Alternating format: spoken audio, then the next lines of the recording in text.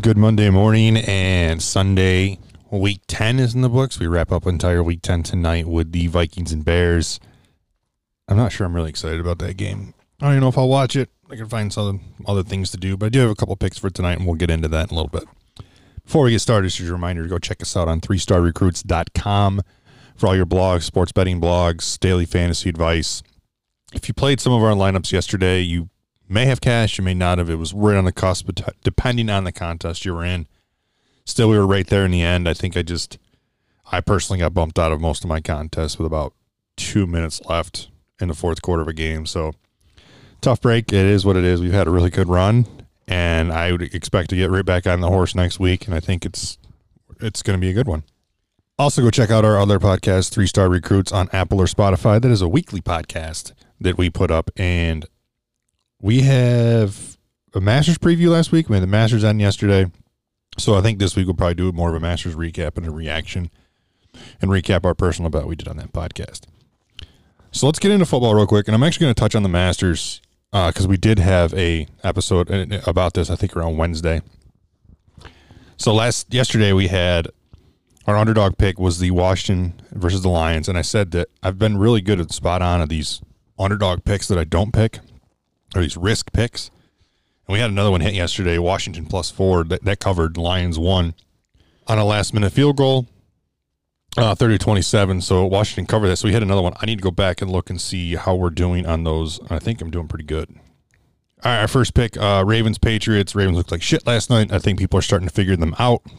You got to make Lamar Jackson throw the ball, play some sort of a cover 3. Not good for the Ravens to lose to the Patriots, who are, in my opinion, still overrated. And they made the Patriots look better than they actually are last night. Bengals, Steelers. I had the Bengals +6.5, especially after the Steelers, in my opinion, have looked shaky in games at times this year and could have lost a couple that they actually ended up winning. They looked really bad last week versus Dallas. And then they came out and looked the best they've ever looked against the Bengals. Bengals did not cover. Saints, Niners. Saints -9.5. They did cover this, no problem, despite losing Drew Brees. I'm not sure how long he's going to be out. He did hurt his ribs in the third quarter. They still put Jameis Winston in and still covered, so we'll take it. Fourth pick, Seahawks versus Rams. Seahawks getting 2. Okay, this one baffles me. It really does, because the Rams are not that good. The Rams are not that good, and somehow we continue to crown them, and they beat Seattle. So the question that I need to ask is, are the Seahawks actually as good as everyone's making them out to be? That's my question. And not the Rams, the Seahawks. Are they actually that good? They got beat by Buffalo last week, who has a really bad defense. They got beat by the Rams this week, who does not have a good defense. They have a good defensive lineman. They do not have a good defense. They have one good guy in the secondary in Ramsey. And the Seahawks put up 16 points yesterday. 16. 1-6. Okay? He scored 16 points. The lowest they've scored in any game this year was Week 5 versus Minnesota when they scored 27 points. And that was the only game going into this week that they've scored less than 30. 16 points. And you look like a high school team versus the Rams. Pathetic. Seahawks don't cover here. Not even close. A little bit of a shocker in my opinion. And maybe we can stop the Russell Wilson MVP talk because that was really bad. Because the Rams are not good. All right, at fifth pick, I took Chargers-Dolphins over 48.5. This is another pick that hit for us. I think his total was 50. Dolphins ended up winning this game, but we did cover the over. And our game to avoid this week, was the Giants versus the Eagles. And I'm glad I did. So a lot of these games got pushed back to 4 o'clock due to the Masters being on TV. So I had the Masters on the big TV, had the game on another TV, and I watched some of this game. Ugly. Absolutely ugly. Of all games of the 1 o'clock you could put on TV, I would have rather watched a 10-7 game in Houston versus Cleveland in the shitty weather than this game. Both these teams stink. That's terrible. And to be honest with you, the Eagles really need to do some consideration of benching Carson Wentz and putting Jalen Hurts in the game because you need to start looking forward and not back because you're not fixing what you have right now. And I don't really want to hear the injury talk with the Eagles. Some people would throw Deshaun Jackson in there. Deshaun Jackson is not a solution. The guy is always hurt, and he's terrible.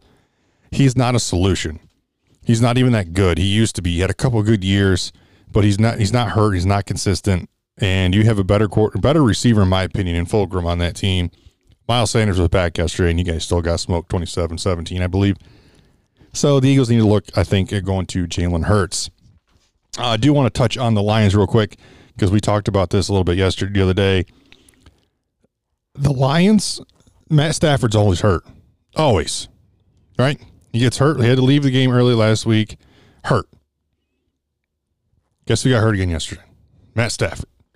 Lions also need to make a move at quarterback. Nothing against Matt Stafford. I think he's had a great career. But I know he's got some years left on a pretty large contract. And it's going to be hard to convince a quarterback to go to Detroit. They need to make a move with Stafford. They need to do something because Stafford's just not consistent enough and he's constantly hurt. Also, let's get into some Masters picks.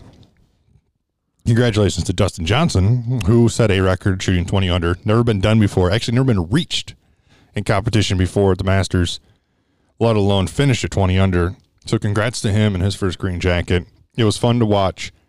I did realize yesterday, though, that Thursday through Saturday, I had a little bit of different feel watching it with no patrons. But yesterday, I really noticed it. I'm like, man, it's just so different.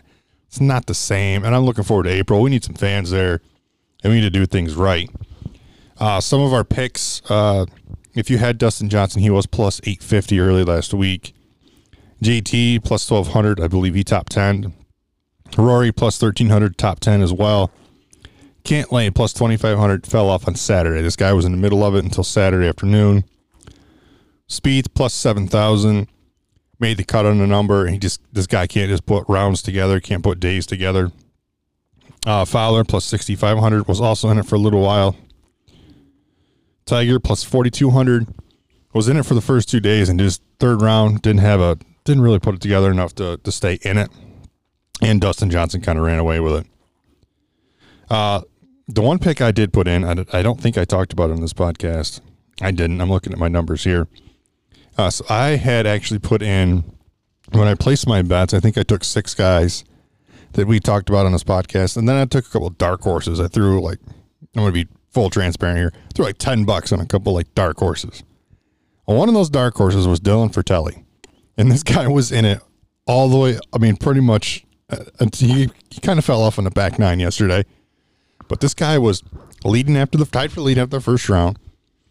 Kind of in the middle of the mix, and then he was right back at the top on the third round. It was crazy. I was watching it all week, and I found myself rooting for him because he was like plus 25,000 to win the Masters, and I had $10 on him. So, good Masters. It was fun to watch. I wish things go back to normal, and I hope they go back to normal in April. So let's move on to tonight. It's the football. We have the Vikings-Bears divisional game.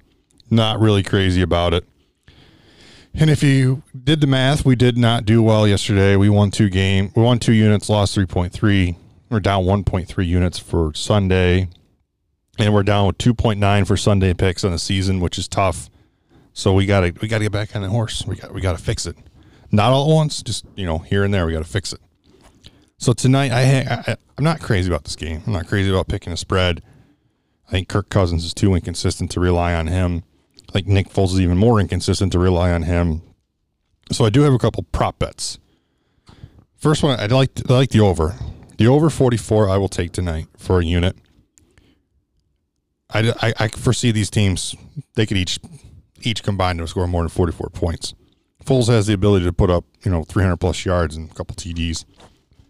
And on the other side of the ball, you have Dalvin Cook, which leads me to my first prop bet and my other pick for the night. I actually saw this morning when I was still in bed, kind of sleepy, and I'm like, is that real? Is that line real? And then I double-checked it before I started recording. I like Dalvin Cook over 19.5 yards receiving tonight. That is a real line. I feel like it's extremely attainable. This guy's had over 200 yards of offense in each of the last 2 games. So over tonight, 44 points.